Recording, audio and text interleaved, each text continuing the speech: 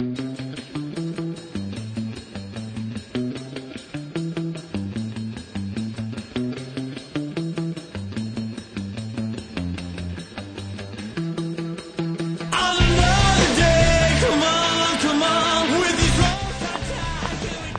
everybody, this is the Geekiest Show Ever, show number 3. Tonight I'm joined by Guy Searle, Mark Rudd, and Tim Robertson. Hi guys, how you doing? Hey, Hello. hey. How you doing, David Cohen? I'm doing pretty good. Cool. So what we're going to talk about tonight is shows that died before their time. So TV shows that were cancelled really before they got an opportunity to prove themselves. There's so many of them out there that I had a hard time putting a list together, to be honest, guys. I don't know about you, but I had a hard time. I solicited some people up on Twitter. Did anybody else do that? Yeah, I did. Some of the responses I got back were shows I thought, well, they didn't die soon enough. Yeah. The flip side of this, and maybe we can also get into this, and I just thought of this, is shows that's gone on too goddamn long. That's probably about half of what's currently on television. I think you're probably right. I mean, I was watching what was it, Heroes the other day. Oh yeah. And I saw an ad for the last 3 ERs.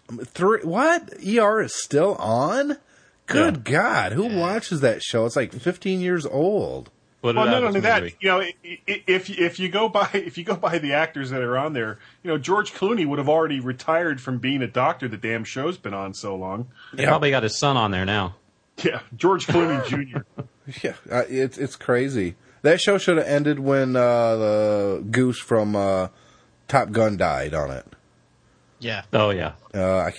Anthony. I want to say Anthony Michaels. Is that his name? No. Anthony. No, not Anthony Michael Hall. Yeah, is that him? No. Hold on. Anthony Michael Hall was in the Breakfast Club. Anthony Edwards. Anthony Edwards. Yes. Yes, you got it. That's it. That's another topic we need to do someday. 80s teen shows that we all grew up with, because we're all around the same. Well, Guy's a little bit older. Yeah, yeah. I'm sorry, Sonny. I'm going back to the '60s on that one. But that's so. Where do we begin this whole thing? Well, David, it was your idea to come up with the topic. What was your first show? It was there's a show. It only lasted for a few episodes, but it was absolutely fantastic, and I think it was a bit before its time, because now there's several shows that kind of have the same theme, and it was called Brimstone. Did you watch it? The name sounds really familiar. I think was it a BBC show? No, this was an American show. Was it an American show? I don't know which network it was on, but it was an American show. Sounds really familiar. It was one of these things that was cancelled midway through its first season, and they didn't show all the episodes. But the setup was that there was this cop who his wife had been raped and killed, and he found the guy who'd done it, who hadn't been caught for the crime, and he shot him, and then killed himself. And because of that, he was sent to hell. Right, and he's returned to Earth by the devil to recover 113 escaped evil spirits. That's the one. Yeah, IMDb is your friend. Yeah. Did you cheat, you cheater? What was great about this show is back when it came out, this was a few years back, nobody had done anything like that before. So it was quite an original concept. And also the performances, the guy who played the devil is the guy who played the older Lionel Luthor in Smallville. It's the same actor.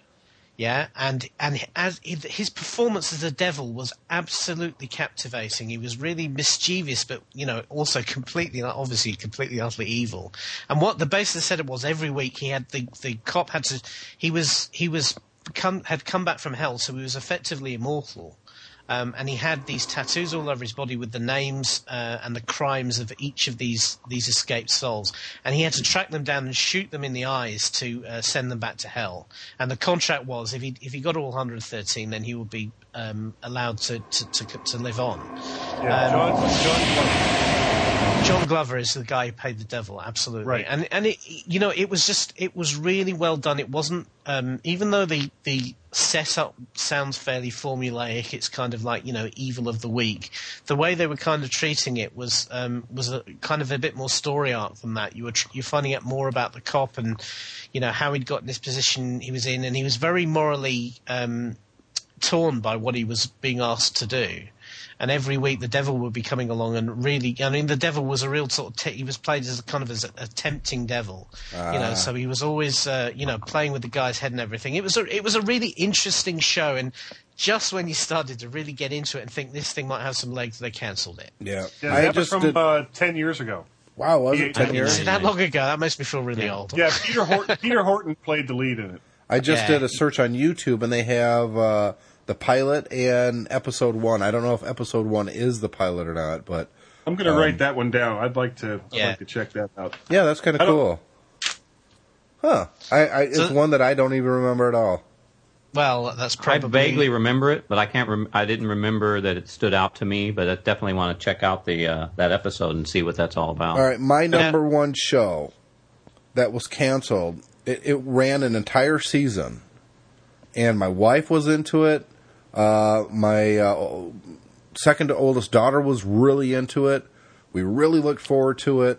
I really dug it, and it was called Surface. And it was an exceptionally well done show. Did any of you guys? Did you ever watch Surface? When did it come out? Maybe 3 years ago. Is this one 2005. of the? Was there a whole load of that season? A whole load of kind of like Aliens Invade the Earth type shows? Was it like that? There was. Yeah, I think I remember. I might have seen 1 or 2 episodes of it. It was a show that you had to watch from the beginning to really get. And the mystery was there's these creatures that live in the sea. Maybe. At first, you're not sure. They're huge creatures. Where do they come from? What are they doing down there? Are they intelligent? Are they not? There's a kid on the show who gets a baby one and tries to raise it. And, of course, that gets into a whole lot of trouble. There's a girl she's kind of trying to find out the truth about it. There's a secret government organization that it looks like that they actually created it. It was a really good show. I mean, it had a lot of twists and turns, and the acting was first rate. The writing was great. I mean, I was really captivated by the show.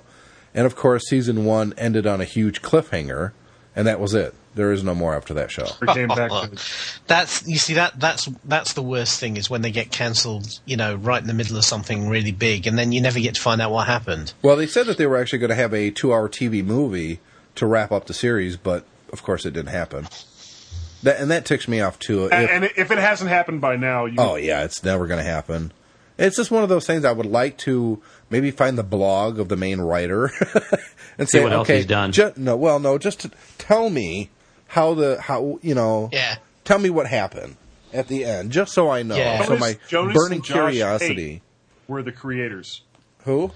Jonas and Josh Pate, Pate. But the problem is, if you contacted them, they'd probably go, "Oh, I don't know. We were making out week by week." Yeah, no, this was too late out. It really felt like the first season of Heroes, like that there was going to be something at the end. There was going to be a big payoff, and of course, the big payoff was you have to tune in next year to find out how this goes. And there was no next year, which it just really ticked me off, and it really ticked my wife off. It's just in hiatus. Yeah, it's just in hiatus. For a few years. My wife actually is hesitant to get into new shows now because she doesn't want to be as disappointed like she was with Surface. I mean, she still brings it up. Well, I do exactly the same thing. Yeah, I do too. It kind of depends on what the shows are. If you're talking about something like Lost or Heroes, you can start to get into it, and if the show doesn't make it, the show doesn't make it.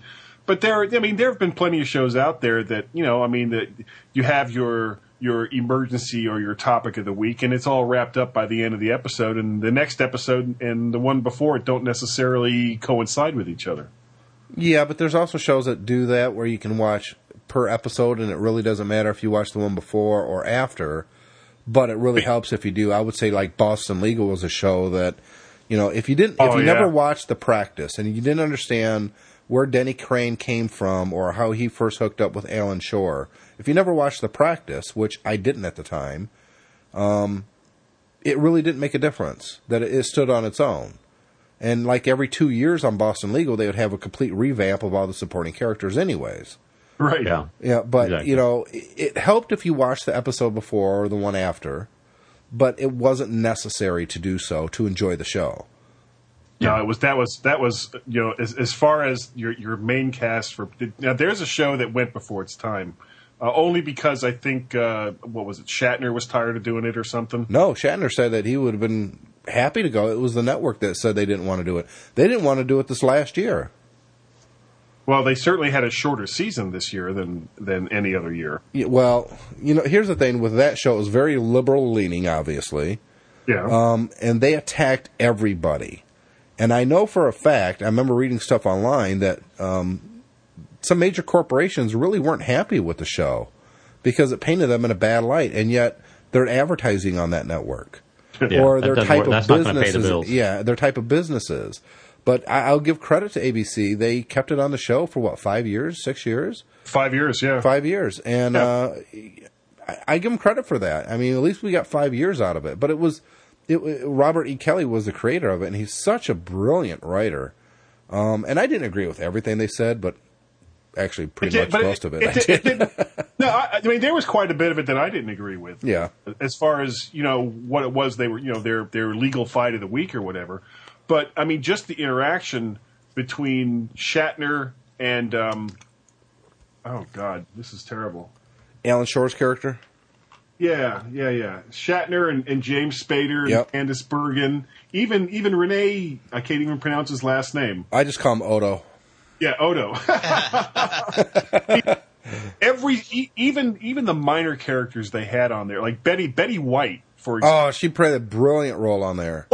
And they would bring these people in, and she was playing essentially the same role that she's always played on TV. Whether it was the Mary Tyler Moore Show, right?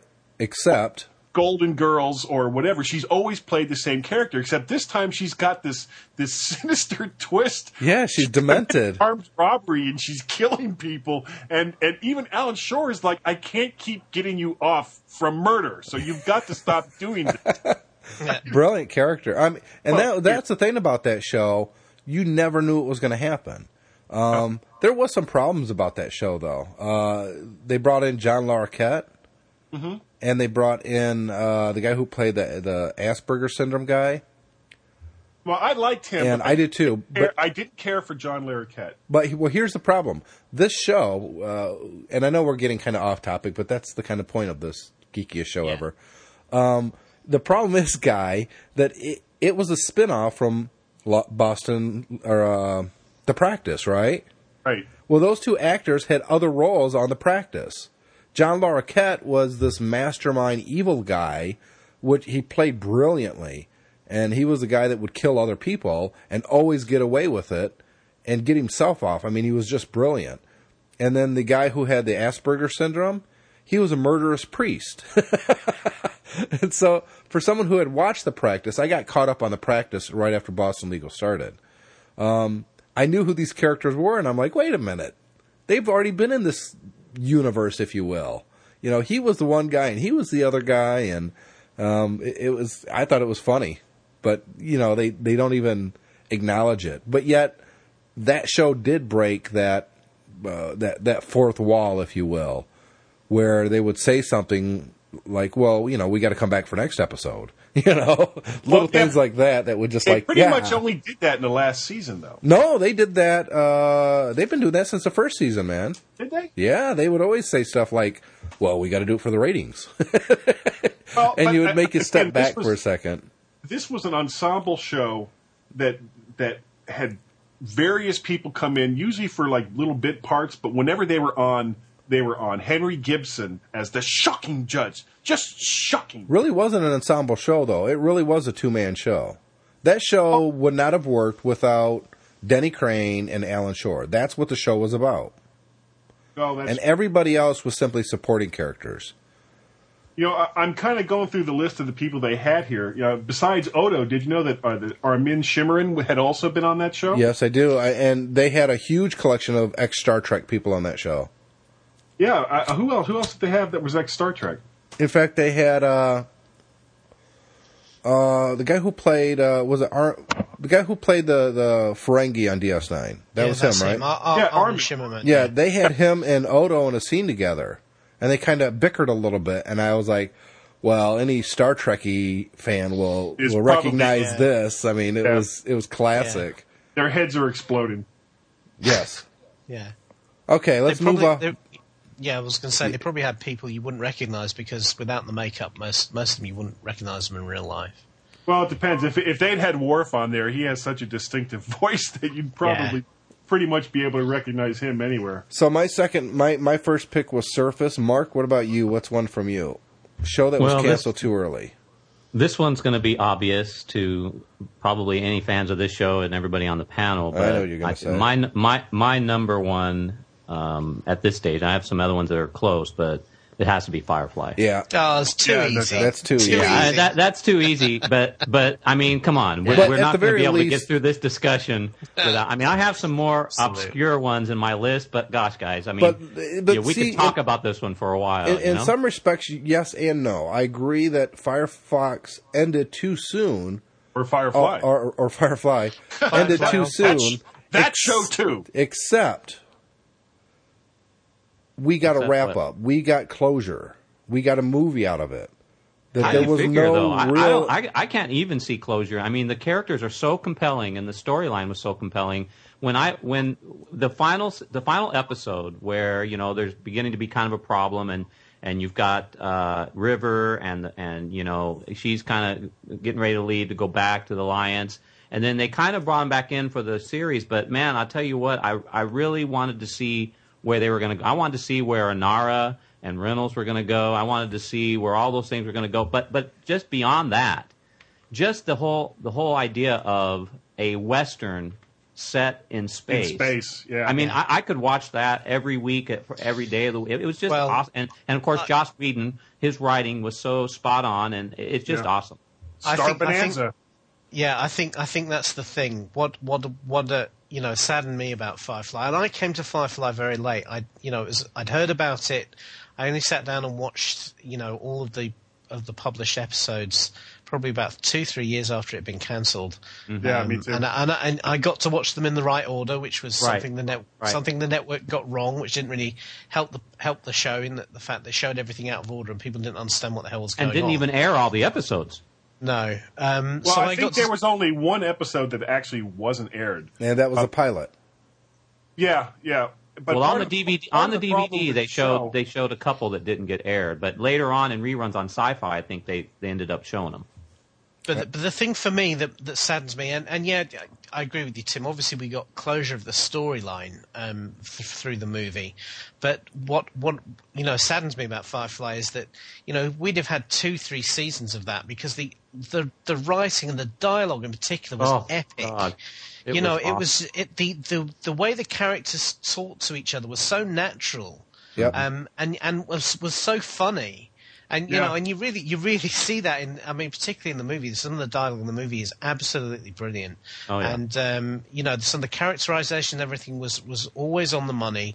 It really was a wonderful way to spend time was watching Firefly. It really was great. Yeah, I came into it late whenever I stop watching, whenever I go back through the DVD and watch the series again in order. I mean, and the thing about it is now my wife watches it, my son watches it, others in my family, people I've turned on to it who watched and said, "Wow, that's awesome." It really kind of, because we're talking about things that were canceled too soon. I think it had a lot. There were a lot, as we used earlier in this podcast. It had a lot of legs, and I think Fox particularly is known for letting things go too soon, which we'll I'm sure talk about later. But and yet the Simpsons are coming into their 20th year. Yeah, exactly.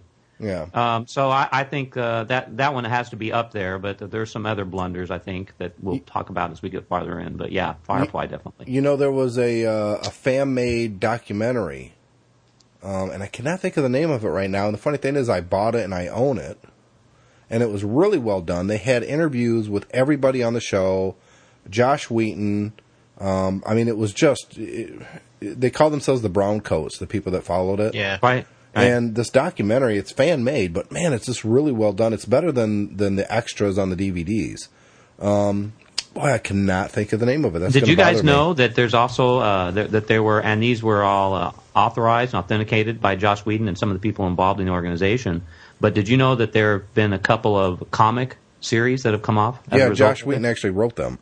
Yeah, and he had some other help. I was reading about it, but I don't know if any of you guys have seen any of those. No, I read one issue, and my problem with it is it's just not the same. And I'm a comic book guy. Yeah, and it's like looking at a Star Trek comic book. You know, you've got all the same characters, and it could even be a decent story, but it just doesn't ring true. Right. Maybe if you had seen the comic first before you'd seen the series. Well, we could just point back to our last episode in Watchmen for that, but. And I'll agree with you, Guy, because it's flat in the comic book form, and you don't want it flat. And we're used to the actual dialogue, the actors, and the way they act. And it doesn't feel authentic when it's a comic book.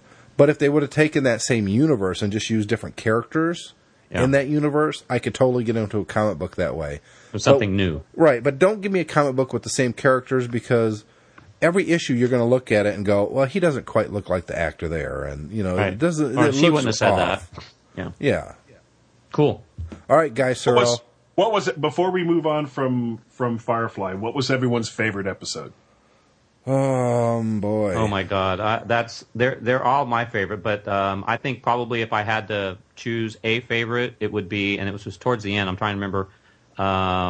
It's when they go out and they save the farm that had all the hookers on it. That was it had Heart of Gold. Heart of Gold. Yeah, that one, because it had, of course, it had Lady Heather from CSI on it.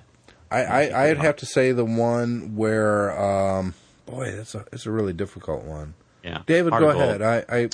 I think probably the one with the fake wife where he wakes up. He's married. Mr. Reynolds. Yeah, Mr. Reynolds. That was my second favorite. Let's try not to talk over everybody, okay, guys? Yeah. That was a really good one, and she was so hot. Yeah. Big time. I'm sorry. I liked, what was her, Minora, the chick on the ship?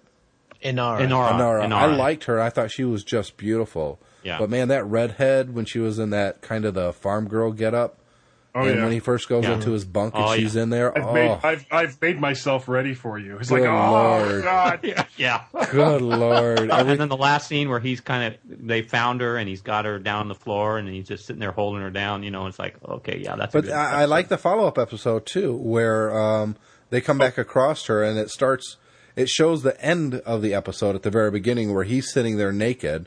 And he's like, in the middle of the desert. Yeah, and he's like, yep, that went according to plan. I think if I was going to choose one, my favorite was Out of Gas. Oh, that's a good one. Yeah, that's a good one. Yeah, where they their life support fails because of some kind of malfunction, and they're out in the middle of nowhere, and Mal stays behind, and it was just one of those episodes where they're going from what he's doing to try to get things fixed to the events that led up to. Yeah, that's another one that started kind of towards the end, and then it goes back. Yeah. Yeah. I think mine would have to be Jane. What, was it Jane? Was that the name of the one guy? Jamestown? He was the head. Jamestown, yeah. Where they land there and they've got a big statue to him, and he's like, and they're singing songs about. Yeah, I love that episode. I mean, and the funny thing is, I have got a guilty pleasure, an old 80s movie that is really bad, and I'll be the first to admit it. But every time I see it on, I actually own the DVD, although, I ripped it to the Apple TV at this point, but I don't think I've actually watched it. But if I ever come across this on TV, HBO or, something like that, I'll always stop and watch it, and it's DC Cab. And he is the main, but he's the main character in DC Cab. Of course, he's much younger, but, that's who every time I've seen that character, I'm like, oh, okay, yeah, he's the guy from DC Cab. And he's on some other show now, Chuck. Is that what Adam Baldwin. Yeah, Adam Baldwin. Is he related to the other Baldwins? I'm not sure. He is one of the brothers. Is he really? Because he doesn't look like any. He doesn't look anything like him. Yeah, I don't know. He's got that square jaw. Well, I think at this point they're basically just cloning him. Yeah, I think so. They're cloning Baldwins. I'm pretty sure he is. I'm going to check now, but I'm pretty sure he is. I don't know. He doesn't really have any of the characteristics. Maybe the chin a little bit, but he doesn't really look like the Baldwin brothers. According to Wikipedia, he's not related to the Baldwins. So, he's not. Okay. Right. Yeah, I didn't think he would be. He just didn't, because the Baldwin brothers, they all have this kind of similar look about them. Yeah. All right. Is it my turn? No, it's my it's turn. Guy's turn. It's Guy's turn. Guy's turn. This is a show that was on about 2-3 years ago. I think it only lasted 4 or 5 episodes, called The Dresden Files. Oh, fantastic. Never Absolutely watched it. fantastic. This is a show about a guy. He's a wizard, and he lives in Chicago. And he's got this relationship with the police where whenever something kind of supernatural happens, they go and see him, or this one woman goes to get him to help her solve whatever the case is. And it was based on a series of books, and I can't remember the name of the author, but it was the books were great. The TV show took a couple of liberties with some of the characters, but that's nothing unusual. But Right. the TV show was really good. Looks like they had 13 episodes before they canceled it. Yeah. It was very clever because he's a real sort of gumshoe detective, very down at heel. He's a bit like Jim Rockford. He's always like down on his luck. Right, but with like a supernatural edge. But that's right. The thing is, he's a wizard, and even within the magic community, nobody likes him. Yeah. And he's not very well respected, and he's kind of everything he does is like really reluctant. It was absolutely fantastic because the books really are great. They're written by a guy called Jim Butcher. Yes, yes. There's about 6 or 7 books. So if you ever get there's over 10 now. Really? Yeah. All right. I'm gonna have to pick up. Check out Amazon. Yeah, but he's every episode he was dealing with a different supernatural thing, and it was one of the things again where they were showing you more of the supernatural world with every episode. Yeah, there's vampires and. Go ahead. I'm sorry. Yeah, he has this kind of like a familiar, this spirit that lives in a skull who kind of helps him out, again very reluctantly. The characterization is very clever, and it was really the TV series was really starting to get into its stride, and then they pulled it. Yeah. Okay, no, it's back to you, David. What's another one from you? Another one for me. Now this is going back a good. Again, it must be about 10 years, I guess. There's a show called Space Above and Beyond. Oh, yeah, absolutely. Yeah. Yep, I started watching that, but I had heard rumors that it was going to be canceled, so I stopped.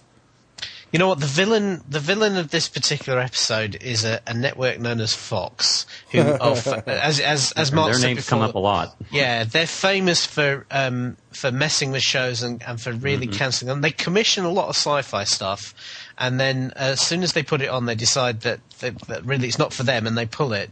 And Space Above and Beyond was created by 2 of the guys who worked on the X-Files, and the idea was to kind of do a kind of a military team platoon type show, but set it in space. And so the idea was there was this team of. It was inspired quite a lot, I think, by some of the stuff you might read in the books Starship Troopers. So there's this platoon of army people. The Earth is in Space Marines. Space Marines, exactly. The Earth is in this big war with these aliens who are known as Chigs in the show, and these guys they can fly fighters. The first half of the season was very much about them being pilots, and then they turned it into a more gritty kind of ground based Marine thing. It was one of those typical things. There was a lot of good looking people in it, and it was. Some of it was quite formulaic, but it was the first time they'd had really good computer generated special effects into a TV show. It was kind of dressed, and the way it looked was very different to anything that was on TV at the time. And because it had this ensemble cast with these these various different people, and they addressed some issues about homosexuality and race and that sort of thing. In terms of there was a class of human in the show who had been grown in tanks rather than been born from real parents, and these people were kind of like a subclass in the Earth culture. So all of that was all very interesting, and it was just a lot of fun, Yeah, and Fox is known for canceling stuff. Another one would be Arrested Development. Yeah, I was going to talk about that one too. Okay, we'll leave that one for them then, because that was one that we got from Twitter. Oh, okay. So who's next? I think I am next, aren't I? Tim's next. Now this is a show about Arrested Development. No, it wasn't mine. This is, and I just sent you an instant message there, guy. Now, this is a show that wasn't canceled ahead of its time. The actor who was in charge of this show, executive producer, writer, and the main character, if you will, is known for doing this. He's got a history, at least with one other show. We did get a extended episode at the very end to wrap up the series. It was on for two seasons, 6 episodes each, plus the Christmas special, and it was called Extras. And it was one of the most brilliant shows I've ever seen. It was one of these shows, and Ricky Gervais is the main character. And unlike The Office, where he's kind of the dumbass on The Office, on Extras, he's basically the most normal person there. Yeah. And everybody else around him is kind of an idiot. And the way he kind of reacts to them and the way they act, the situations they get into, the inappropriate comments, it was just brilliant. He had some great guest stars on. It was one of these shows that I cringed to watch it because I actually felt for the character. I'm like, oh, I can't believe he has to deal with this. Oh, I can't believe Maggie's going to say that. Oh, she's going to be so inappropriate. They had David Bowie on there, who composes a song called Silly Little... Sad Little Fat Man. Yes. Man, yeah. and he's just kind of doing it right in front of him, right in front of all these people at this party, and you just feel for the guy. It was so brilliant. And as much as I like the UK version of The Office, I do like the American version a lot better now. I still think Extras is the best thing he's ever done. I mean, it was brilliant. I'd agree with you. It was so good. Yeah. In fact, what's her name? She just won an Academy Award, Best Actress. What's her name? Kate Winslet. Yes, she was on the show. And they basically make a joke that came true in real life. That's right. Do you want to explain that one, David? Well, yeah. The idea is that the kind of the conceit of Extras. It was called Extras because this guy was trying to write. He was trying to get into TV, and so he was always writing and performing and that sort of thing. And to keep himself to make a living, he and his friend just appeared in all these movies as extras all the time. So every episode had a guest star who was an A-list or a big name celebrity, and the idea was that they would spoof themselves. So you had Orlando Bloom, and he's completely narcissistic. He's always worrying about how he looks and all this sort of thing. Daniel Radcliffe appears, the guy who plays Harry Potter, and he's like he's a teenage boy who's desperate to get laid. Yes, and he's trying to use his fame to get himself laid. He's got a condom guy, but he's taking it out of the package, and he's just the condom's all limp there, and he's like, "Look what I've got." There's an English actor called Ross Kemp who's so good an English on the show. He's a soap opera actor, and on the soap opera he's been in. He's the role he's best known for in the UK. He plays this hard guy, ex-army tough, some kind of half psychopath nutcase who's killed people and beats people up and has been involved in all sorts of crime and this, that, and the other. And so he's known for playing hard man roles. And in Extras, he's still trying to be hard, and he ends up sort of breaking down and confessing that all he's ever wants to do is Shakespeare and act, and he doesn't like being hard. And Vinnie Jones is in the same episode and is threatening to kill him and all of this sort of thing. Yeah, he backs away really quick. He's like, I didn't mean that. That was brilliant. So the Kate Winslet thing is that she's she's a real gossip, and that she's got a real mouth that runs away with her, and she tells all these really, really blue jokes and everything. It's very, very funny. But she tells them how to win an Oscar. Oh, that's right. Yeah, she's got this strategy, hasn't she? Yes, and it's real. It actually happens that you have to play either someone touched in the head, or something to do with the Holocaust, and that's the only way you're ever going to win an Oscar. And of course, that's exactly how she does it. For the reader, yeah. Oh, so funny! I just, I will say, it's the only time that I've ever seen Ben Stiller that made me laugh out loud. I don't like Ben Stiller as an actor. I think he's way overblown. I don't think he's very good, and I can't figure out why he's in all these roles because I think he kills movies that he's in it. When he's trying to be, Ben Stiller, the funny guy. But in his the very first episode of Extras, he's the guest star, and he's filming this very serious movie, and him and Ricky Gervais get into it, and Ricky's calling him a nerd, and he's like, oh, really? I'm a nerd? Well, I've kissed such and such and such and such. Well, yeah, not really in the movies. Well, yeah, but I kissed him. Yeah, that doesn't really count though, does it? Well, it's just brilliant. I love the show, and it's one of those that I can, if it's on, I will watch it. But it's totally inappropriate to watch it around kids. Yeah, such a good show, and again, it ended early, but only because Ricky Gervais said this is for 2 seasons. That's it. We're in and we're out. We're on to the next thing. Which you got to respect someone like that does that. He doesn't want to, milk it for all it's worth forever and ever until the material. It goes bad. Yeah. He's not going to jump the shark. It's interesting actually because the setup in Extras is that the guy he plays, Andy Millman, eventually does get his sitcom that he's writing commissioned. Yeah, in the second season. Ends up starring in it, and it gets turned into exactly what I think Gervais was making a comment about how. What people tried to do to The Office, which is turn it into something that ran for much longer than he wanted to, with catchphrases and very formulaic and all this sort of thing. Yep. And that's what happens to this guy's sitcom in the show. And eventually the final episode he kind of packed and he dislikes what they've done to his show, but he can't help but be seduced by the glamour and the fame and the fact that he can walk into a restaurant and get a table and all this, that and the other. And every time he does that, he hates himself for it. And that's what drives the comedy, because, he sort of succumbs to temptation and then tries to back away from it. And of course that, ends up, getting him into real trouble. And that's what creates the situation that drives the comedy. Yeah. And then when he finally walks away from it, he realizes he misses so bad that he gets on the Big Brother show. And that's like the absolute worst thing that he could have done. I mean, it was the polar opposite of who he wanted to be. And it was brilliant.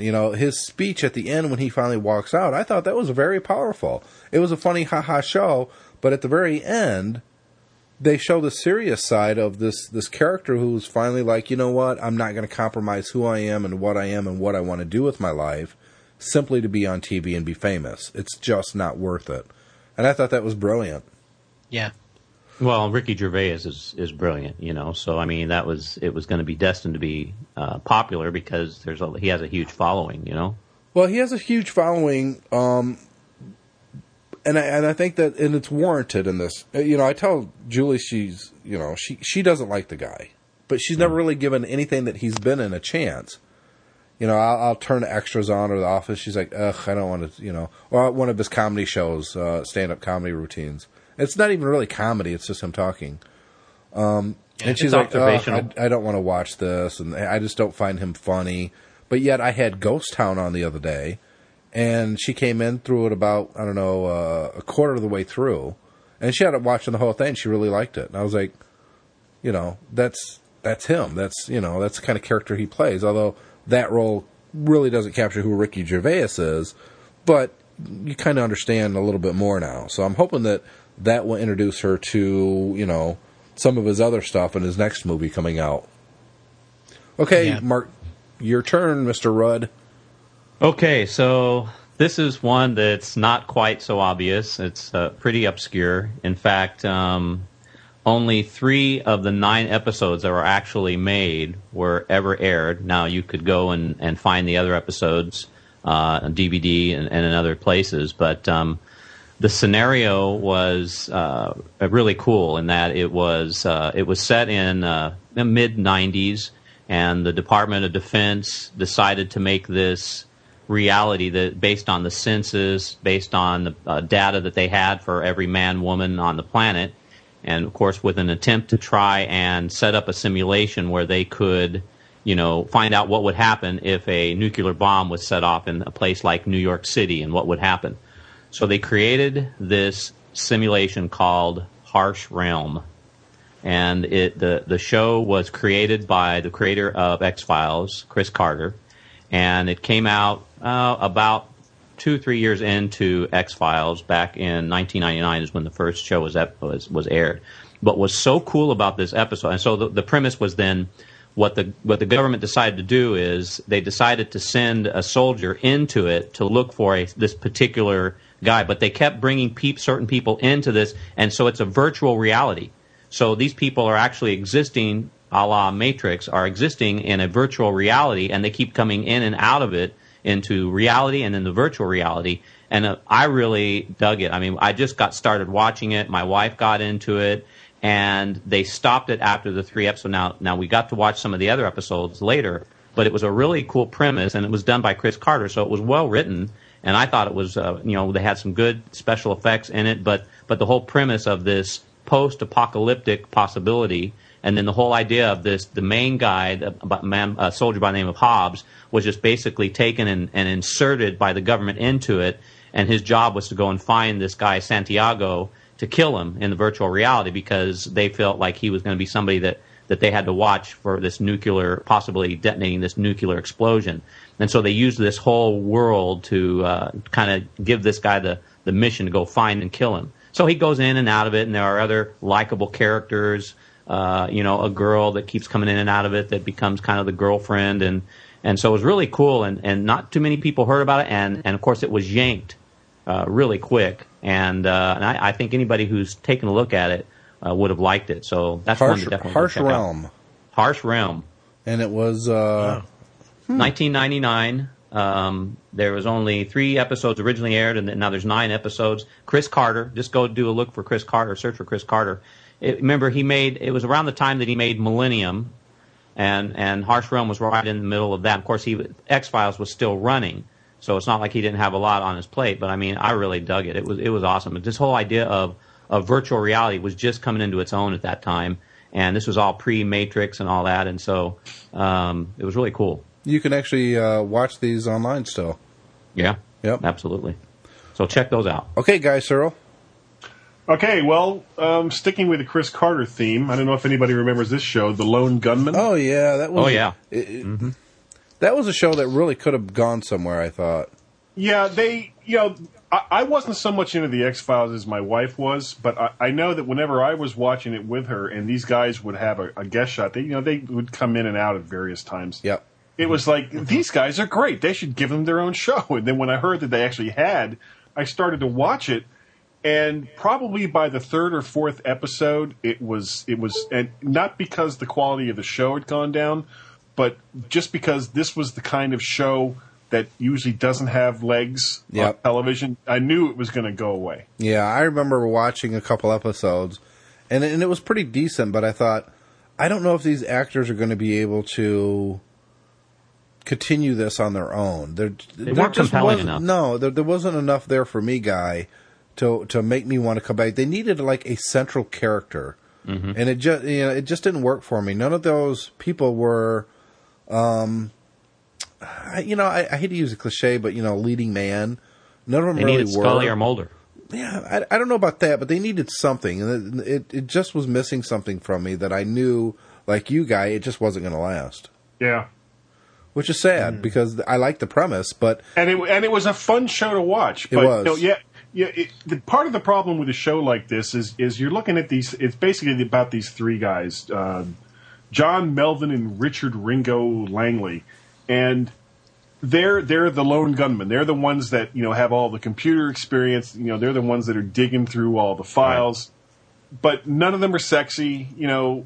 If you'd seen them if some super sexy girls seen them on the streets, they'd be like, okay, you're a geek, right? Yeah. So there wasn't that pretty factor. That sizzle. So many. Well, not really. It's not really a matter of sizzle. It's eye candy. there was no eye candy for this show.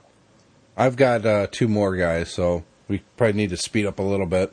How many you guys got? David, I think you're in your third one now. I've just got one more. Okay. I've got a few. So this one's kind of weird, really, because this show actually lasted for 5 seasons, so it wasn't so much that it was cancelled before its time, but it was threatened with cancellation before its time, which really changed the structure of the show in a way that kind of ruined the final season for me, and that's Babylon 5. No, I would disagree with you. I thought that show went on way too. Plus, it was like 2 spin-offs.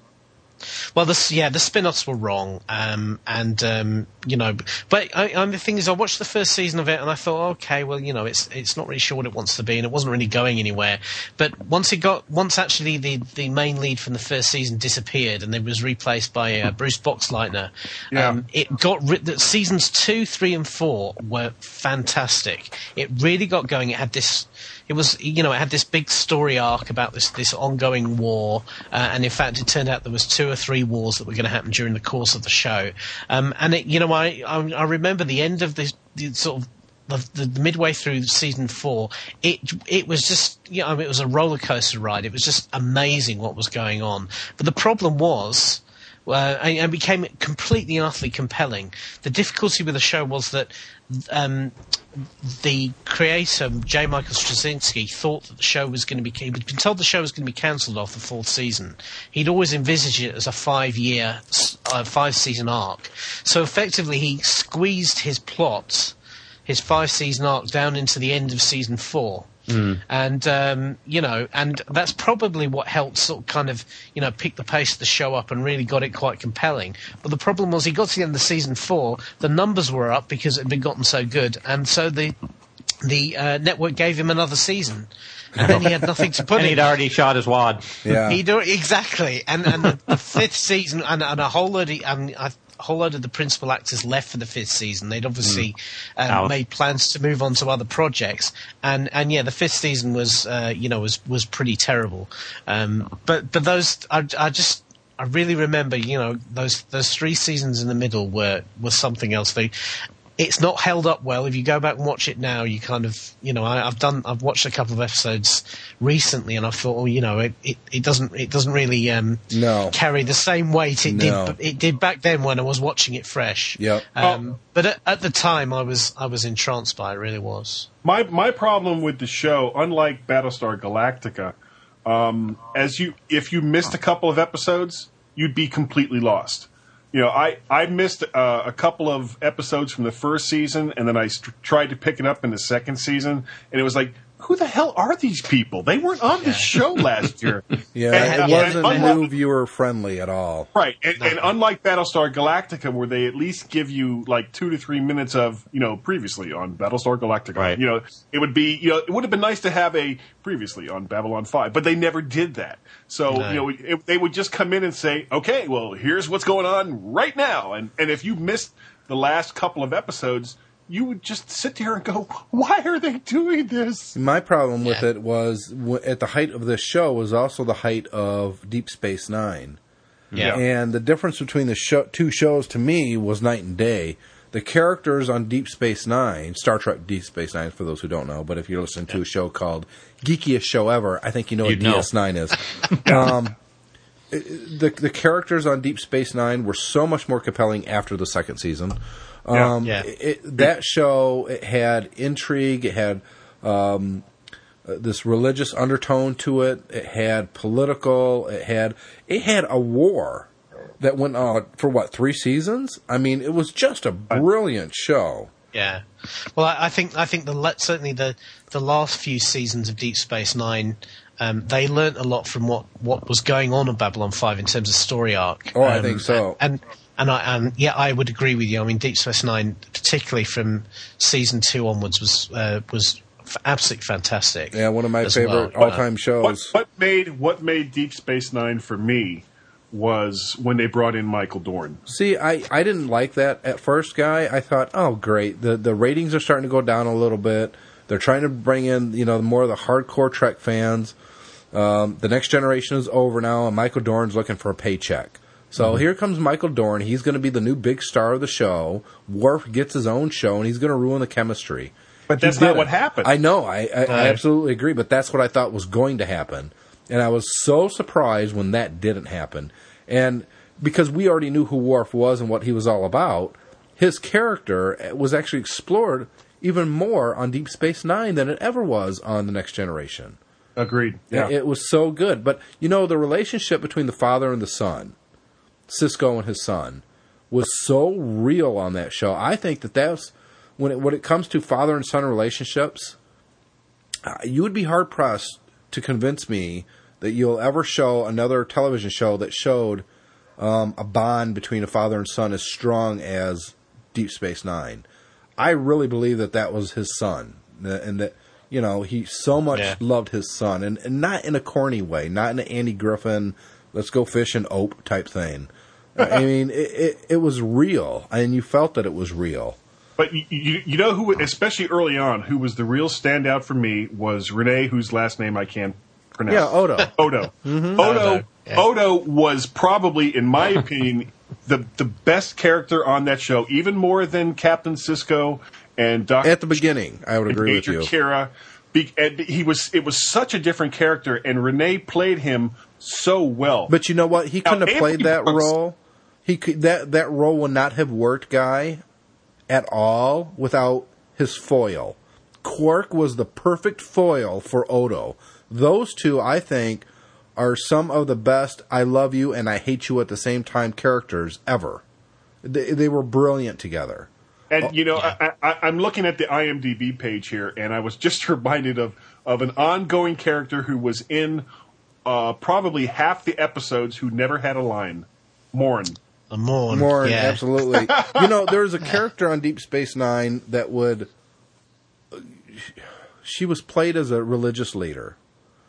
And she was just pure evil. Kai Wynn. And when that woman would do stuff, I would literally go, oh, I just want to wring her neck. Oh. And she'd always get away with it. And she always had this holier-than-thou attitude. And, I hated her. But she got her comeuppance, though. She did. As they always do. She did, eventually. But there was too many episodes that she didn't. And she always got away with it. She was played fantastically by Louise Fletcher. Absolutely. Yeah. She did such a good... I'm sorry, I don't care how well it's written. If the actress doesn't have the chops to pull it off. Not too many actresses or actors have the chops to pull that type of role off, and she was so good at it. She did so many things with just a look that you would think, "Oh, you bitch," just make you now before make we get a fist off and go. Nine, before we get off Deep Space Nine, let me say, and you probably won't agree with me, the weakest part of the show, especially the first season, I think, was Avery Brooks. Oh, absolutely, but that was because they didn't know what to do with him. Yeah, they really now the pilot. Where they start him off, he's on, I think, the Yorktown or something, and it's getting its butt blown off at whatever. With his ship got destroyed by the Borg, didn't he? Right, with Picard in charge of the cube that destroyed his ship, which is why he doesn't like Picard at the very beginning. Right, and it's the Enterprise that actually takes him to Deep Space Nine. Yeah. He was great in the pilot, but once the show started. His character, they really didn't know what to do with him. I mean, you were getting more stuff going on with Nana Visitor as Major Kira than you ever learned about Sisko. Yeah, well, that's because, she came from the Resistance and she doesn't like authority and blah, blah, blah. But with him, it was a very hard role because he's a starship captain on a space station. And I don't think they really knew what to do with the captain. I mean, what does a captain do on a space station? Well, that was part of the problem with the whole show is, we're talking about Star Trek, so we're going to go out and we're going to explore. No, we're going to be on this space station that's in constant orbit around a wormhole.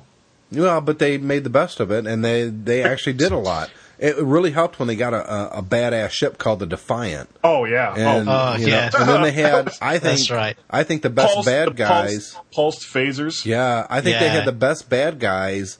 Since the Borg. I mean, the Cardassians, No. Well, the Cardassians was good. The Dominion.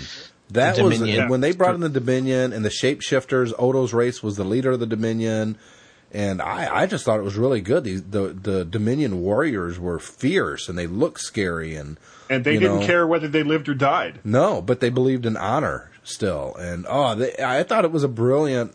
When that got to, like, the 5th season, it was just so good. It was right on. And, one of the best episodes is when they go into their time warp thing, and they ended up on the original Enterprise on Tribbles, and they actually did the colors the same way they did on the old show.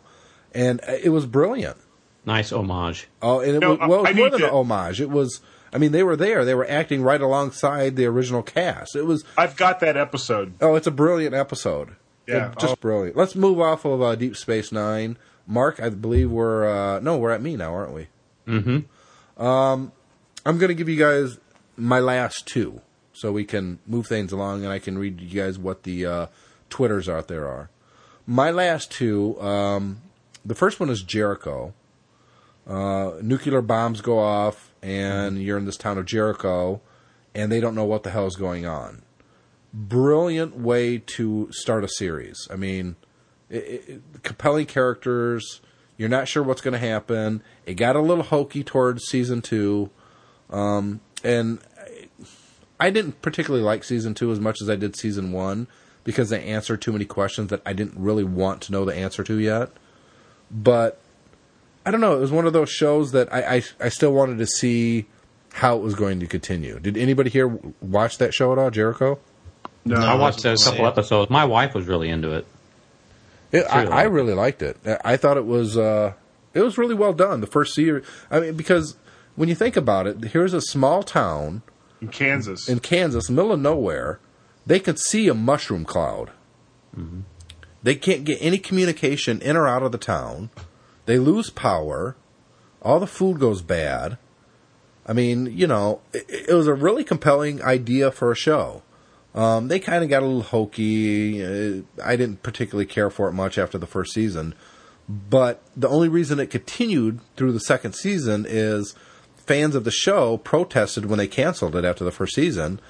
And at the very end of the first season, the main character says nuts.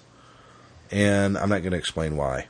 And so CBS got inundated with bags of peanuts nice. As a protest. I'm talking like tons of peanuts, and I'm not exaggerating. They ended up donating them to a zoo or something.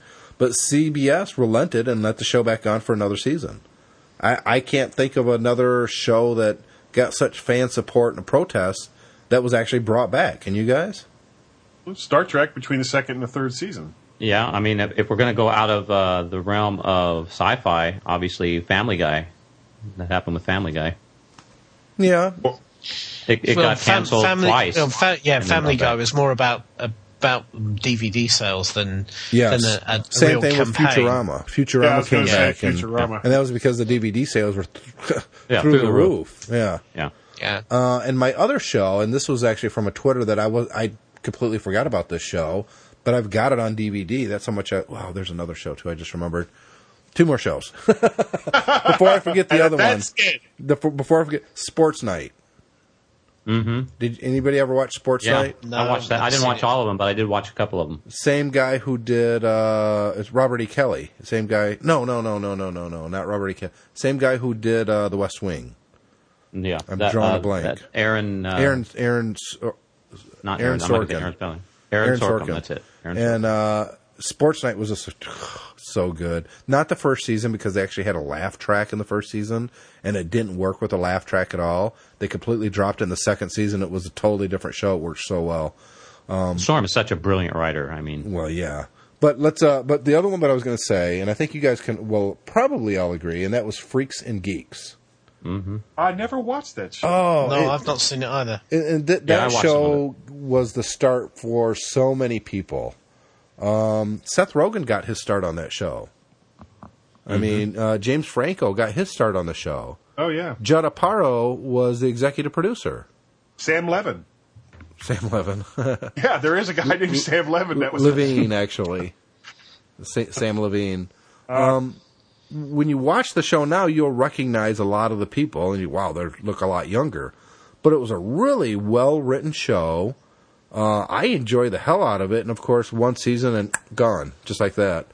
I heard that the DVD sales are through the roof on this, but it came out like 4 years after the show, and at that point, the actors had got too old to play these roles anymore. Right. So it was over and done with. But Freaks and Geeks was one of those shows that was way ahead of its time. Way ahead. And again, it's following these groups, the two different groups, opposing groups in high school in the 80s. All the things that are going on there, the times, the fashion.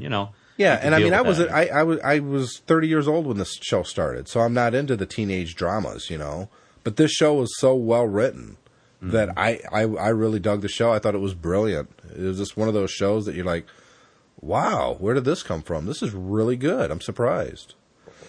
So those are my last two. Mark, your last two? Well, a couple, moving again out of sci-fi, one that some of you will be familiar with, some of the things that happened as a result of this series. There was only 6 episodes that actually were aired, and it's if you guys like slapstick, and I am a fan of slapstick, I like slapstick. So the original series called Police Squad. And back in 1982, and again it was Frank Drebin and again Leslie Nielsen, but played the role there, and it was just all slapstick, and of course it was canceled after 6 episodes, but then of course it spawned the Naked Gun movies because it was and it became very popular, and I like that kind of stuff. I thought it was canceled too quick. You can go back and look at some of those episodes. I watched them back then. I don't know, there's something about that kind of comedy I just never appealed to me.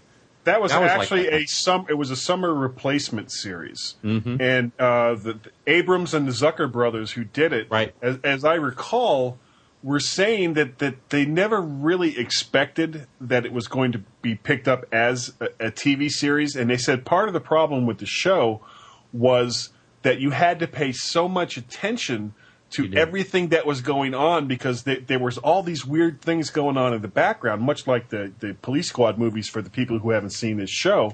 Right.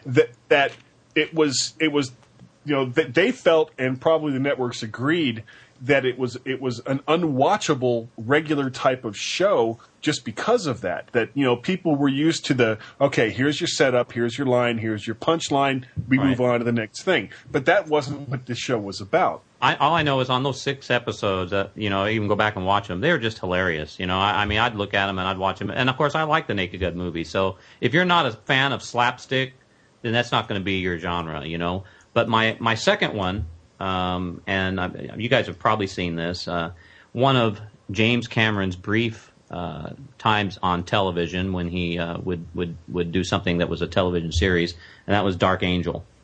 Yeah, that was one of mine as well. Jessica Alba, and she, excuse me, she has this, she's this soldier, she's this soldier that's been trained and she's been prepared and she's a super soldier, and so she escapes, and so and it's in this kind of like the time frame of it seems almost like a post-apocalyptic, the government is ruling and it's kind of tyranny and she does an awesome job and she's just kicking butt all over the place, and I thought that was a series that, and it was kind of filmed by Cameron in kind of an epic type format, I thought, and I enjoyed it. A lot of people did. The funny thing was with Dark Angel, it had a lot of great word of mouth. Everywhere you turn around, people were talking about Dark Angel, and yet it didn't last. I was kind of surprised about that. It didn't have the ratings. The second season got tinkered with, and it kind of went a bit downhill. Yeah. Because they didn't stick to their premise. They kind of moved away from it and tried to do something different with the show. So the second season, really just was a long, slow decline. But the first series was a lot of fun. It was really entertaining to watch. I was, my wife and I, we both really enjoyed watching it. Okay, Guy. And I think that's one of the things they went to second, and said just to tie it up. Well, I think one of the things that jumped the shark was that they started to have a romantic interest between her, and the guy, and then that became kind of a part, instead of her going out and just basically trying to right all the wrongs, Yep. Yeah. All right, Guy, your last two, or do you have two? I got two. One is a cartoon. I used to watch this one with my kids, Batman Beyond. Oh, yeah, absolutely. Now, this was, for the people that don't know what this show is all about, if you saw any of the Batman cartoons they did in the early 90s that was kind of done in kind of the noir type environment, this is kind of going past that. Bruce Wayne is an old man now, probably in his late 60s, early 70s. He's no longer able to be Batman. Gotham City's falling apart, and he comes across this kid who is trying to find out who killed his father or something along these lines. And he agrees to take this high-tech Batman suit that Bruce Wayne had made for himself, but even by the time he'd made it, he was too old for it. And it was just really well done. Kevin Conroy comes back as the voice of Bruce Wayne. They're writing on it, and you can look at kids' cartoons in a couple of different ways. This was an intelligent kids' cartoon. It was 3 seasons, right? 3 seasons, yeah. Right. And it was just really, really good, and I really enjoyed it. I did too. I've got those on DVD, actually. Those are already on my Apple TV. I'll even say, going past that, they came out with a series shortly after Batman Beyond called simply The Batman, where they tried to do starting over. Yeah, like a revamp. Yeah. Right. And at first, I didn't like it. I thought, this is kind of crappy. The Joker they had was awful, absolutely. But it got really good in the second and the third season. I'm going to say the third season. Maybe there was only 2. But I know for a fact in the second season, it got great. They started having guest stars. There was Batman and Robin, which I usually wouldn't like, but it worked really well. It was intelligently written. They had a Superman episode, and it was really great. I like the fact that, Did you see that one?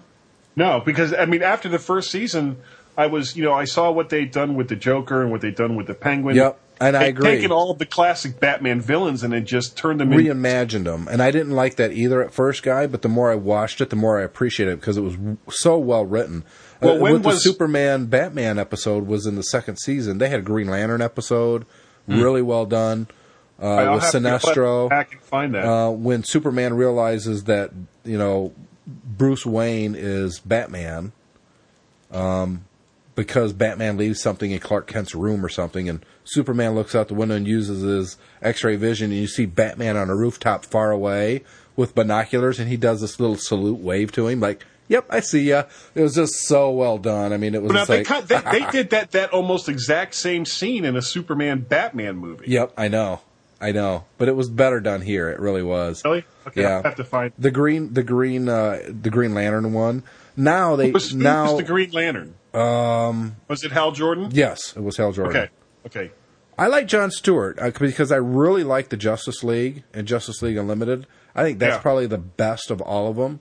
But I won't go into it here. Yeah, that'll be another one. We'll do a whole show on Justice League one of these days. Or just on cartoons. The new one. Have you seen the brand new one? The new Batman. Oh, the one where it's Brave and the Bold? Yes, it's wretched. It is a pile of dog crap. I saw a 2-parter where he ends up going. You know what Earth 3 is, right? Yes, I've seen it too. Dude, you cannot say these are good. The art is horrible. It's a campy Batman. It's horrible, dude. It's horrible. But every other episode that I've seen of that show has been pretty bad. The big problem is the voice of Batman is Drew Carey's curly-haired, black-haired friend from the TV show. He's doing the voice of Batman, and I'm sorry. When I hear that voice, I think of the Drew Carey show, and I think of the character he played in Office Space, the next-door neighbor. Yeah. Dude, turn on Channel 3, they're giving a titty exam, Mm-hmm. He's not Batman. Bad casting. And Batman's ears are like 2 inches. It's horrible. You also have to remember that we're kind of spoiled because for almost over 10 years we had Kevin Conroy, who has this great voice. I'll say we're spoiled because we've had well-written Batman shows, and now we have one that's catered to a 2-year-old. It's wretched. It's horrible. It's like they made a cartoon out of the 60s Batman, which nobody likes. That's true. It's wretchedly bad. Every time I see it, I'm like, this is an embarrassment to DC. I don't know who made the decision to do this instead of continuing it on with the Batman. It was horrible. All right, there's one, Batman Beyond. Okay, next one. And this goes back very, very, quite a ways back to the early days of Fox. We were really picking on Fox tonight. If you say the Tracy Ullman show, I'm dropping you from the... Okay. No. Get a life. Oh yeah, Get a Life was pretty good. Yeah, with oh god, I can't even think of his name. Chris Elliott. Yep. Oh yeah. Yep, that was a good show. That was such a great show, and the actor that played his father, who was actually his real father, Bob Elliott, his mother, the quirky neighbors. It was, and he's a 30-year-old guy still living in his parents, like above his parents' garage. He's a paper boy at the age of 30, complete loser. And if you can find it, the episode that I thought was the absolute best was this one where he had sent in these box tops when he was a kid, and it finally shows up like 20-some years later. It's this submarine that's powered by 57 D-cell batteries that he has to try to put together. And he puts it together, and his father comes and looks at it. And of course, it looks like a death trap. And he's telling his father he's going to get inside of it, and he wants him to push him into the lake. And his father's like, well, as tempting as that sounds, let's start this over. So they rebuild it. They put it in a shower, and as the shower starts to fill up with water. And anyway, I'm not going to go any more into it, but it's really... No, I got to know what happens when they like electrocuted or something. No. Chris Elliott is moving the periscope around. Yeah. And he knocks off the shower head. So now instead of this gentle stream, it's just water is just pouring in.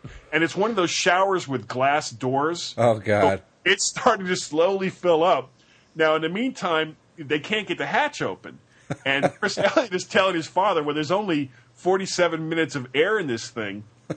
Now, they always showed the mom and the dad downstairs in their kitchen, like reading the paper in their bathrooms or whatever.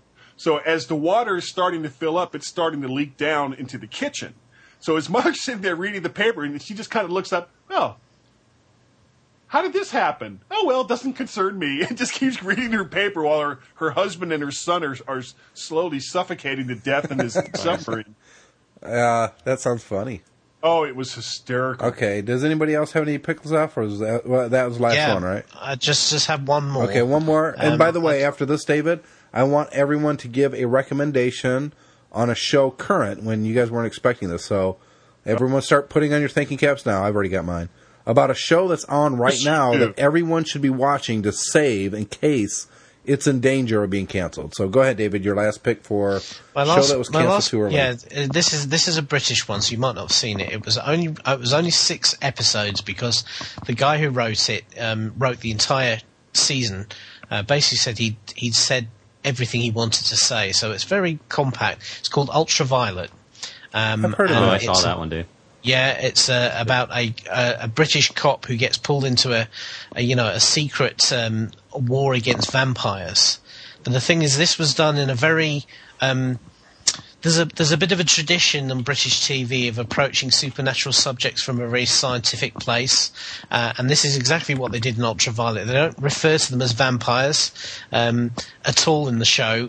Everyone has modern weaponry to fight the vampires, so they have guns with carbon bullets in, because obviously, carbon like wood, so that will kill the vampires. They use gas grenades with the chemical that's the main constituent of garlic. Are you hitting your mic, David? I'm picking up a lot of noise from you. Okay, let me just adjust that. Ooh. And yeah, it was a great show. It was really tightly written. 6 episodes, and when it's finished, and they kind of said, "Well, that's it. There's not going to be any more." Everybody who's seen it went, "What? You can't do that to us." And yeah, if you, I would strongly recommend if you're remotely into supernatural stories or anything like that, get hold of these 6 episodes and watch it. It's a fantastic show. Okay, Mark Rudd, we'll start with you. A show that people should be watching right now. Fringe. Every time I see the previews for that, it looks good to me, but I just haven't watched it. It looks like one of those shows that if I haven't watched it from the beginning, I'm not going to end up, I'm not going to know what's going on. Well, I mean, enough to say J.J. Abrams, okay? That this is his baby. Of course, we know him with the new Star Trek coming out, Lost, creator of Lost, creator of Alias. Fringe is all about fringe science, and it's about these technologies that have been spoken of, but they actually explore them, and there's great storylines, and they've been on hiatus a little bit. They're supposed to be coming back in April. I would suggest you can go on to ABC. You can go on to ABC.com and actually view the older episodes. I might have to get caught up on that. Yeah, it looked like one of the shows that I would enjoy, but for whatever reason, I just didn't watch it. I think something else was on at the same time that I was recording. It definitely has the feel. It's not as good as Lost. I won't kid you around. It's not, but what is? But it definitely has that feel and that tempo of Lost. You'll see a lot of familiar kind of setups in terms of the framing of it and the pacing of it. But definitely check it out. All right, Guy. Fringe. As far as shows that are still on right now, I'd love to say something like Battlestar Galactica, but unfortunately they've just wrapped that up. Heroes started out so well and is now just pretty much turned to crap. I don't know. I've been enjoying this season of Heroes a lot. In fact, the last one was probably the best episode I've seen since the first season. Well, I don't know. It just hasn't clicked with me since the first season. The only show, the shows that I still kind of go out of my way to watch, it's a lighter show. How I Met Your Mother. Yeah, that's a good one. That is a good show. And what really makes that show is Barney. It's one that I don't watch because my wife sees the previews and she's like, "That's so sexist. I don't want to watch that." So of course it is. Yeah, so I'm like, okay. and if you want another one like that just make you roll on the floor, Rules of Engagement. Oh, really? Yeah, that's funny. It's David Spade, and just a cast of characters that everybody will be familiar with. Putty from Seinfeld. It's really good and it's funny and it's quick. All right, David. Well, I'm slightly disadvantaged here because I do have this policy of not watching a show until it survives the first season in case it does get cancelled. Right, but that's why we kind of want to say if there is something you're watching. Well, there's something that I'm got to hold up my hands and say I've not started watching this yet. I have downloaded a couple of episodes and it is on my list to watch, and that is Dollhouse, which is the new series from Joss Whedon. And all I would say, I've no idea whether it's any good or not. I know it's had some mixed reviews, but go out and watch it because you know what? Whedon deserves the break. I agree with you there. To survive more than a season. My problem with watching it, and I keep thinking I should watch it because it comes on right after the Sarah Connor Chronicles, Terminator, which I do Terminator, watch. Yeah, it's a good show too. It's another good show. It's not my pick, but I really like that show a lot. I don't know. There's something about that show that hasn't captured me in the commercials yet, so I just haven't bothered with it. And I'm worried that it's going to be canceled. With Josh Whedon, it's hit and miss. I never liked the Buffy stuff. I never liked the Angel. I didn't like that show either. But I loved Firefly. Firefly. Buffy kind of grew on me, but I'd really, really liked Angel. In fact, that would probably be another one that probably got cancelled for me a bit early because it kind of wrapped up very quickly. Dollhouse. I don't like the main actress. That's my problem with that show. But this is a girl, Eliza Dushku, who was in Buffy, and she did appear in Angel, and she was, so obviously she must be a bit of a muse for Joss Whedon, I guess. Well, that, and she's been in a lot of campy stuff that I never really enjoyed, or she plays a royal bitch in movies. Yeah. And so I've never really been attracted to her as an actress because I just don't like the roles that I've seen her in before. She's good looking and all that, and I probably will give the show a try, but I don't know, there's something about it that just hasn't captured me yet. I don't know enough about it, and I think that's the problem with Joss Whedon shows on television. They don't let you know what the hell it's about. They don't do enough to pique your interest. Just her laying there naked with a cityscape somehow superimposed over her, that's not convincing me to watch the show. I just don't get it. Yeah. My show has actually been on for 3 seasons. It's on the Sci-Fi Network. Most people haven't seen this show. I think it kind of harkens back to 80s and 90s shows, where each episode is kind of self-contained, but the characters are really, really engaging. I really watch the show to be, it's lighthearted to me, and it's called Eureka. Oh, yeah. I love Eureka. I keep waiting for that damn show to come back on. It's a summer show. They had kind of a cliffhanger where he got fired at the end of it. Yep. And it was like, okay, well, what happened next? You're not right. It's a summer show, though, Guy. That's the thing. And that's my fear, that because it comes on at the end of the season for everybody else, that not enough people is watching it. But because it's on Sci-Fi, I don't think that they have to rely on getting a 5 share to continue the show. But I think it's a brilliant show. I absolutely love it. It's great. That is a good show. My favorite show, though, guys, and I would rank this show within my favorite shows of all time, within the top 5 right now. And it's coming on, starts in, I think, 2 weeks. And it is my favorite show, and I encourage everyone to go buy the DVDs or download them, however. But you got to watch this show from the very beginning and get completely caught up. Anybody know what that is? Come on. Well, we know that Lost is already on, so it's not that. Rescue Me. Oh yeah, Rescue Me. Rescue Me is. Oh, I don't know why I like the show so well much. written. It's really kind of strange and peculiar, and you know that the hero is really an anti-hero, but you like the guy. You do. Well, you know, they had an episode where he goes to the ball game, and he's with his father. Yeah.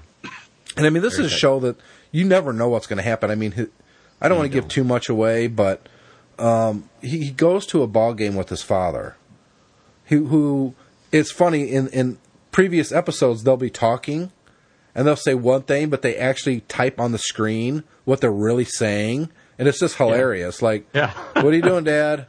Nothing. But then it's typed on your screen, your mother's driving me crazy again. Right. You know, and they both know what each other's really saying, but they don't actually say it. I mean, it's just so funny. So he goes to the ball game with his dad, and they get good seats, and the friends that go with him got kind of crappy seats. They're sitting behind him. And his dad actually dies during the game. Wasn't that the season finale? Yeah. And, you know, he's sitting there, and he knows his dad has passed away. Yeah. And he just puts his arm around his dad and continues to watch the game. Soaks in the moment. Yep. And I actually got choked up on that. I was like, you know, TV shows don't usually choke me up, but I don't know, it was so powerful. I mean, the show is just so well written. It is. It's another one that I can't really watch with my wife because it's very sexist. Right. But it's just so well done. I mean, it really you root is. for the guy. Everything keeps going wrong for him, and he keeps screwing his life up, making the wrong choices, completely doing the wrong thing. Yet you find him going in and rescuing somebody when he shouldn't be in there, and doing something heroic. You know, so he's like, and not even to get the credit. I mean, he does stuff where you know he's not even on shift, and he goes into a house to rescue someone. Right. Rescues someone, gets him out, and leaves, and no one even knows he was there.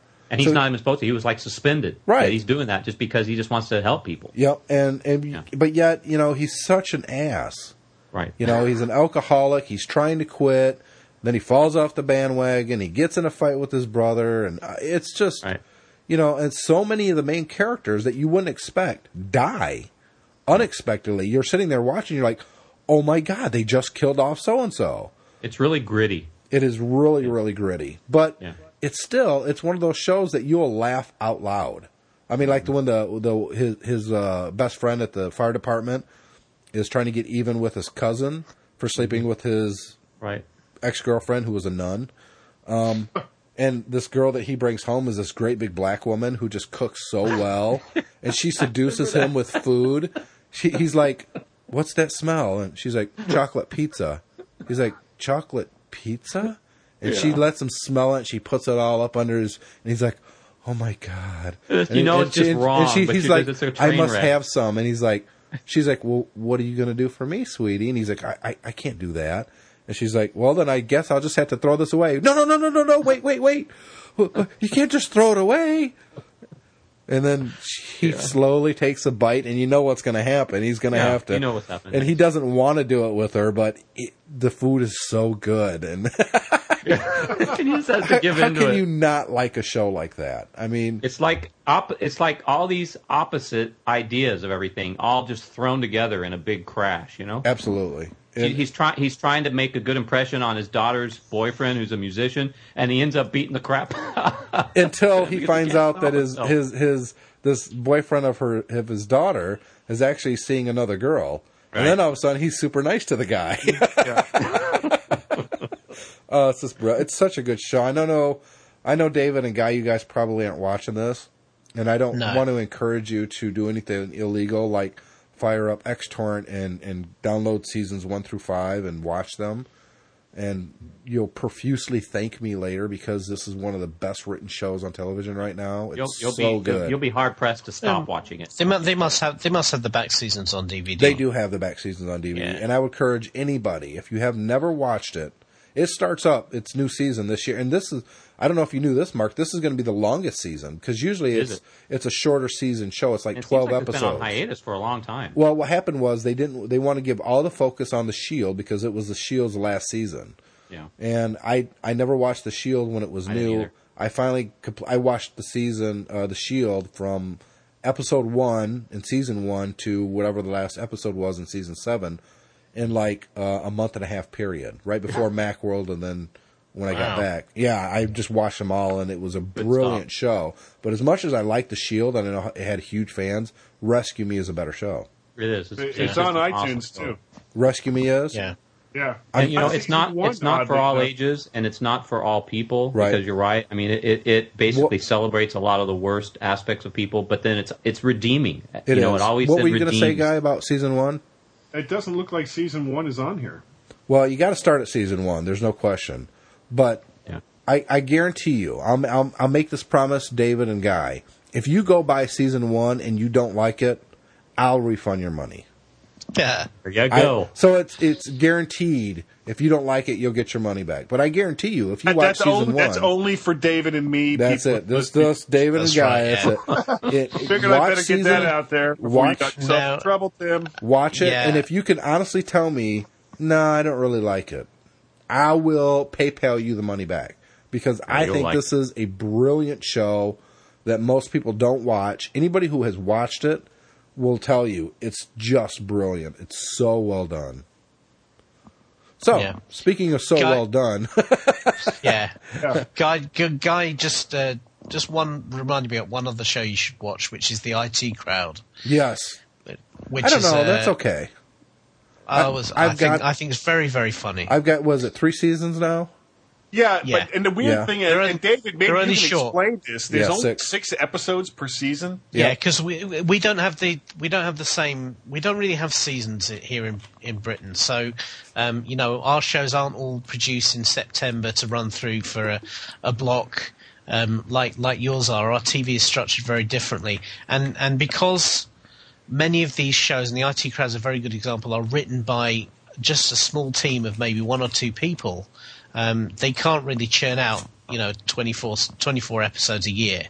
So they will do a very short, they commissioned for much shorter blocks of, 4 or 6, sometimes 12, but not really much more than that often, for British TV. So that's kind of why. And in fact, the IT Crowd, the first season came out, the first 6 episodes, and then there was a really long gap before the second series, and then a much shorter gap for the third. And I don't know what the current status of it is, whether there's going to be any more. But it is very funny, and it's kind of British and quirky, but it is highly amusing. And again, the performances of the 2 geeks at the core of the show. Oh, especially the guy playing Moss. Yeah, he's very, very good. Very funny. I have all 3 seasons on my Apple TV that I got from iTunes. Yeah. And I'm halfway through. I think I'm in episode 3 right now of season 2, and I'll end up watching them all. But it's one of those shows that it's like, it's okay. I crack up about it, but I have to be in the mood to watch it. Yeah. Wait till you get to the one that's called "This Is the Internet." Oh, that sounds funny already. So it's unbelievably funny. And this is the podcast, and we're wrapping up our 3rd edition of Geekiest Show Ever. Stop that, David. We're going to have one more episode in the mymac.com podcast feed.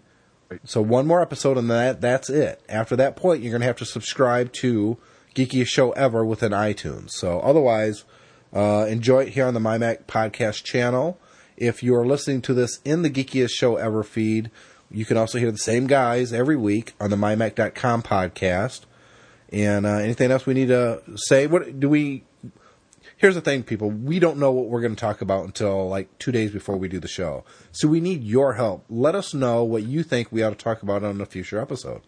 On either show. On either show, absolutely. The Mac stuff or here on Geekiest Show.